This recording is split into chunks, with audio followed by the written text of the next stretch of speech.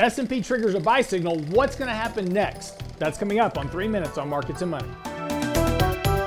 Big rally on Friday finally triggers that buy signal on the S&P 500. What does that mean? Well, we've been talking about this for the last few days, suggesting that we would see a rally here back towards this 50-day moving average type resistance that we're seeing in the markets right now.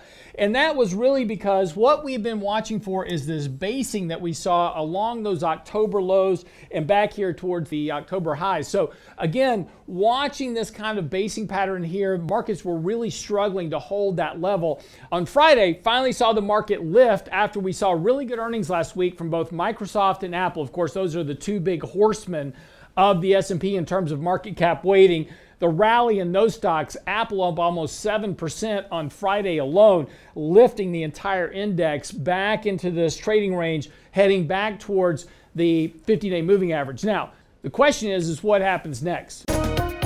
The good news is that we did trigger a buy signal on our money flow index on Friday. So that does suggest that we could see a bit more of a rally in the market as this index begins to recover here. However, it's not uncommon to see this indicator actually rally a bit, fail, and then form a bottom before you get the next rally. So you want to be a little bit cautious here. Our expectation is that we could see over the next few days a rally back towards this 50-day moving average that is declining at this point. See the market retest these October lows. Now, a failure at this point of these October lows does set the market up for a bigger decline, and that is certainly well within the realm of possibility if the Fed becomes much more aggressive in terms of rate hikes here over the next month or so. Fed member Bostic on Friday said he could actually see the Fed hiking rates 50 basis points in March. That would certainly put a lot more pressure on the market, as that would be unexpected. Again, much more aggressive than the markets are currently pricing in. As we were saying, do expect this rally back to the 50-day moving average.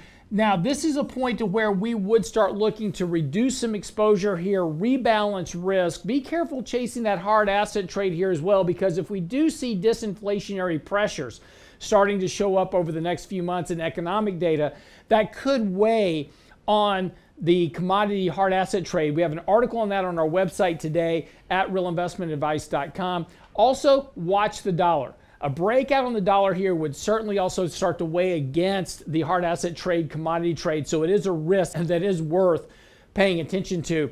But in the meantime, look for this rally here over the next few days. Today looking a little bit sloppy out of the gate. Let's see how today ends up here. But again, we want to see this rally that has started here continue, right? So we don't want to have lower lows today. We don't want to give up that gain from Friday this week.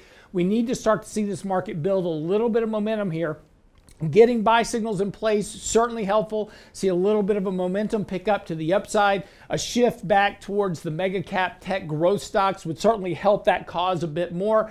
Kind of watch this for a trade. Again, also use this rally as an opportunity to reduce some risk, rebalance your portfolio and reduce risk, just in case we do begin to see more pressure to the downside from a bit more aggressive Fed. I'm your host, Lance Roberts, for 3 Minutes on Markets and Money. See you back here tomorrow.